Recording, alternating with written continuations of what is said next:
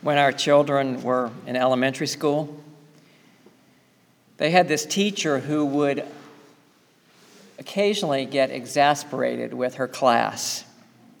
All teachers must do this sometimes, right? Some of you probably are better than others at holding it in, I don't know.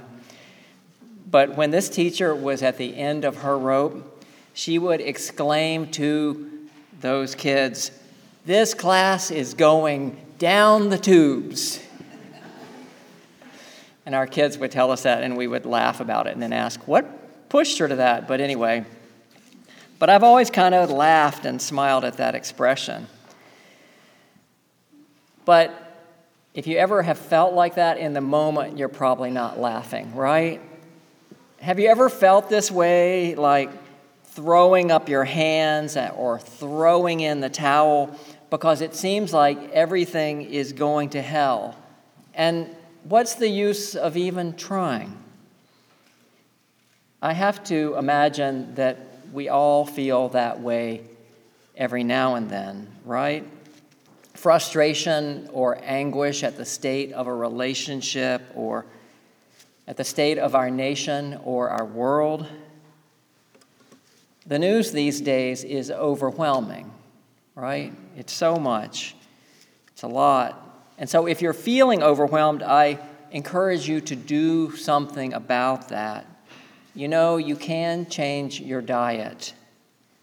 Consume less of what is making you anxious or afraid. Take in something that will be more nourishing and sustaining for you. Wendell Berry wrote a familiar poem that begins with these lines: "When despair for the world grows in me, and I wake in the night at the least sound, in fear of what my life and my children's lives may be." You know the feeling, don't you? Waking in the night, worried, wondering about our world, perhaps fearing for what our lives and our children's lives might be. We live in a time when we've been through a lot over the last couple of years, and the future is so uncertain. And a question I've been wrestling with these days is this: is our world going down the tubes? I wonder. Should I lower my expectations? Or is there some reason for hope? There's a framed poster in my office that Valerie Osborne gave me a few years ago. She got it from a neighbor who may have been about to throw it out. They were clearing out an attic or something. It's that saying. It's over 100 years ago that it was printed. It's an affirmation of faith that was common among the Unitarians in the late 19th and 20th century. You can come in and check it out. It's embarrassingly masculine and patriarchal. And it ends with the line, "The progress of mankind onward and upward forever." Because that's the way people were feeling back around the time this building was built in 1894, at the end of the 19th and the early days of the 20th century. But then, you know what happened. Along came World War I, when millions were killed in the trenches, oftentimes over a few hundred feet of land. Not long after that came the Second World War with the gas chambers that killed 6 million Jews and millions of others. And we still live amidst the scourge of war and violence, right? When will we ever learn? We live in a time of terrorism, both foreign and domestic, ongoing racism and white supremacy, the increasing urgency of climate change, and a global pandemic. Like, what a menu of options we've been feasting on these last few years. It's so much. And so if you feel some amount of despair for our world and you worry what our children's lives may be, take heart. You are definitely not alone. You are not alone. It's clear that human progress is not a given, right? Does it get better? Sometimes I wonder, maybe the best we can hope for is 2 steps forward, 1 step back. In this month when we're reflecting here on lineage and ancestors, I find myself thinking about my own family, as I know some of you are about yours too. On my father's side, I come from a long line of lawyers and judges. My great-grandfather sat on the North Carolina Supreme Court, and he was a white supremacist. Apparently, he was an overbearing father. Even when his son was a grown man and a lawyer himself, my great-grandfather would boss his son around, calling him boy. And then that son, my grandfather, who I'm happy to be named after, he had a sweeter disposition than that. He became a judge too. And part of his legacy is that he helped start a YMCA down in Charlotte, North Carolina, where we lived, in a neighborhood where it would serve people of color, the first of its kind in that part of the world.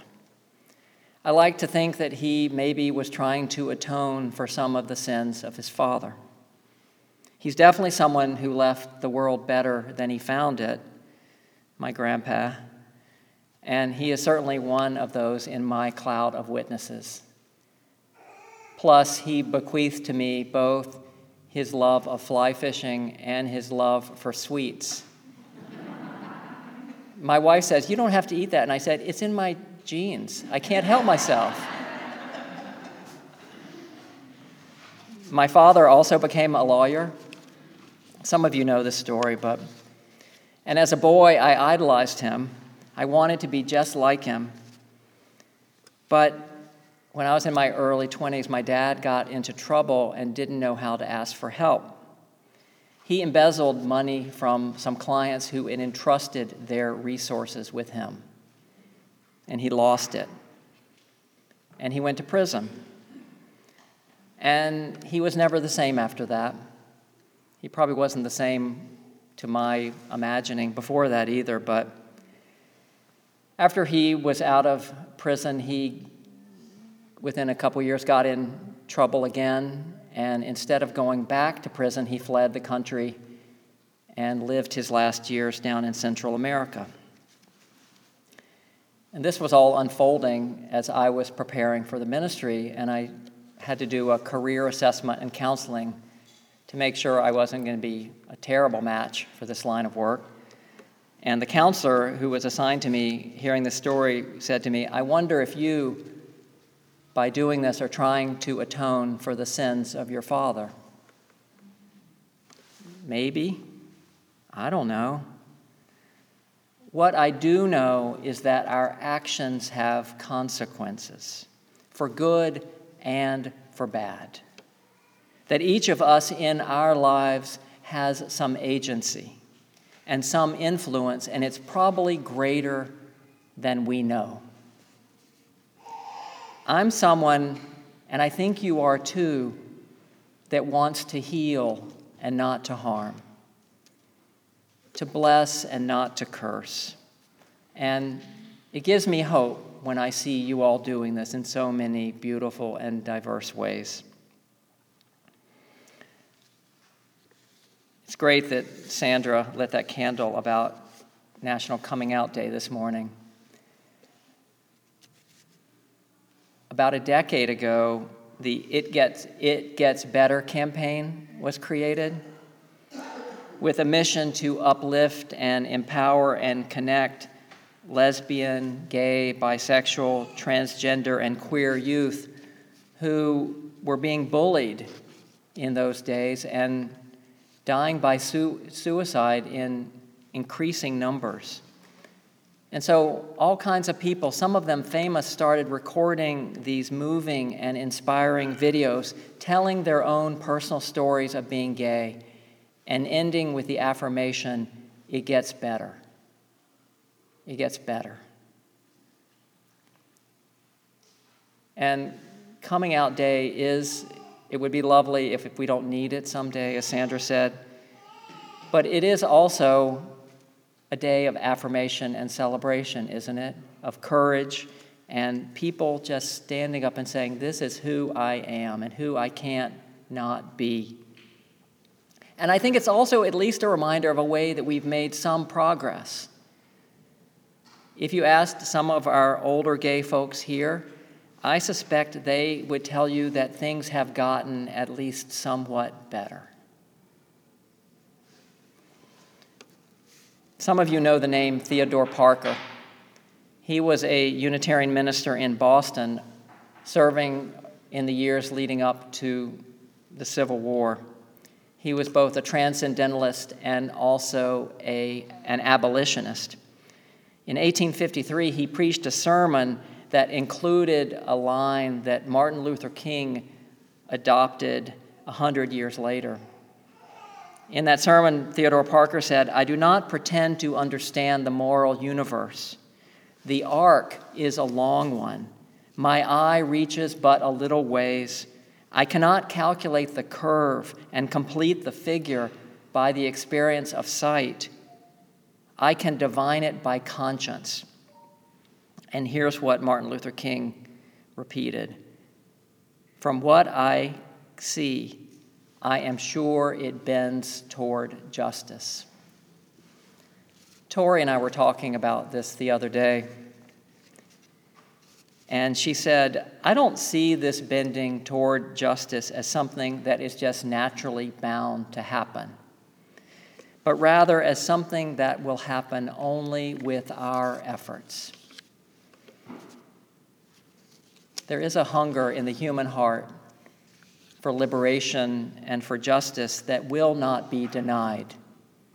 You see this in the courage and resilience these days of the Ukrainian people, who are fighting and often winning against that bully that is the Russian military.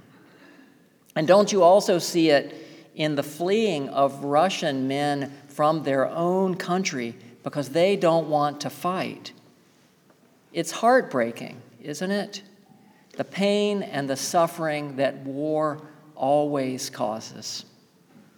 You see the longing for healing and wholeness in liberation movements in every age. If you consider that longer arc of history, we are getting better.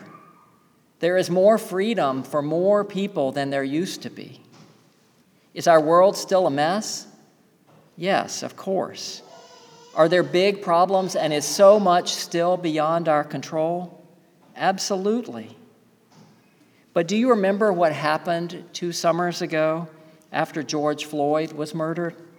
How our nation came alive with protests that summer, and how a new awareness grew among white folks that we do have a race problem in this country, and the problem belongs to us who are white. I don't think there's any going back from that. Just like there's no going back on gay marriage or on civil rights, even though there will be battles ahead. These are trying times we're living in, but at the risk of making a bold theological statement, I don't think we're going down the tubes. Not by a long shot. And we need to take courage and breathe in hope and fortify ourselves so we can help to build the future that we long for. So we can be the ancestors that those who follow us will look back on with gratitude. There's a hymn that expresses this faith, that echoes this call that prophets have made down through the ages, that we are here to build a better world than we have known. There's this line I love: "We are builders of that city. All our joys and all our groans help to rear its shining ramparts. All our lives are building stones. Think of that. Your particular precious life as solid and as lasting as a building stone. What might your legacy be? What good are you going to leave behind? Let us take heart, my spiritual companions.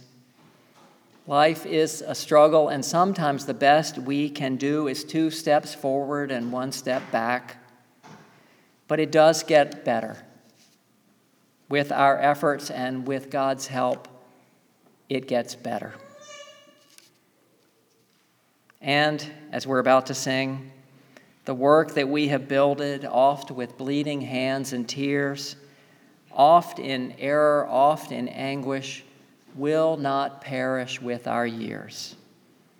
This is my faith, and I hope it is yours too, that our efforts, as imperfect as they may be, are needed, are valuable, are helping us to move forward. Today, tomorrow, and always. Amen.